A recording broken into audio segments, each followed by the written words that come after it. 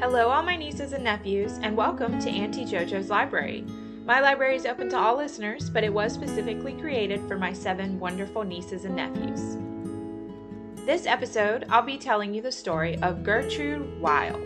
I call it Gertrude Weil, Behind the Ballot. Let's get started. Gertrude Weil was born on December 11, 1879, to Henry and Mina Weil of Goldsboro, North Carolina. Gertrude attended Smith College in Massachusetts and graduated in 1901 as the first North Carolinian to graduate from Smith. She returned to Goldsboro and quickly became involved in the women's suffrage movement. Before the 1840s, women did not have the right to vote. Suffrage means the right to vote in public and political elections. Suffrage is granted to qualifying citizens that have reached the voting age. The qualification of a citizen depends on the government. The women's suffrage movement was a decades-long fight to win the right for women to vote in the United States. It took nearly 100 years to win the right to vote. Most women were granted the right, but please understand that in some cases, some women are still fighting for the rights to vote. In 1910, some states in the West extended the right to vote to women. North Carolina was holding out and still not willing to grant women the right to vote.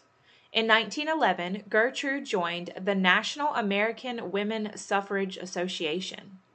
This group sought a federal policy change that would allow women the right to vote. Women's suffrage was not a popular topic among Gertrude's friends and acquaintances during this time. Despite the lack of support, she trucked on and became the co-founder and first president of the Goldsboro Equal Suffrage Association in 1914. Gertrude later became president of the North Carolina Equal Suffrage League in 1919. As the president of this organization, she worked to ratify the proposed 19th Amendment of the United States Constitution. The amendment would grant women the right to vote. It was ratified on August 19, 1920, after a long struggle between many southern states. And on August 26, 1920, the 19th Amendment was proclaimed by the Secretary of State as being part of the U.S. Constitution.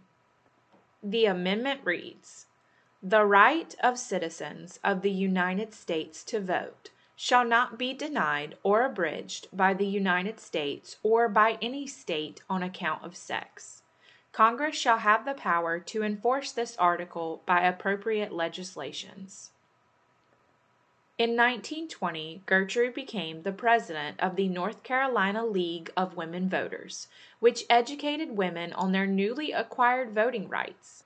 She served as the first president of this organization. She made headlines when she ripped up previously marked ballots intended to be stuffed into ballot boxes to fix an election. North Carolina did not endorse the 19th Amendment until less than a month before her death in May of 1971. Gertrude Weil passed away at the age of 91. It is so obvious that to treat people equally is the right thing to do. Gertrude Weil quote from Frank Warren from an article published in the Goldsboro News Arg in 1964.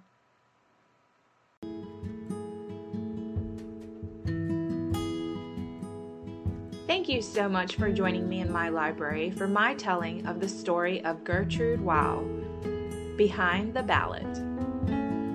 I gathered information from my story from Wikipedia, ncpedia.org, suffragistmemorial.org, and ncdcr.gov.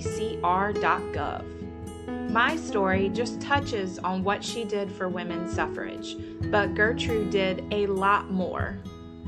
She is remembered for her social activism, and she worked hard for civil rights and social reform. Don't forget, I'll be sharing my stories on Tuesdays and Thursdays the month of March.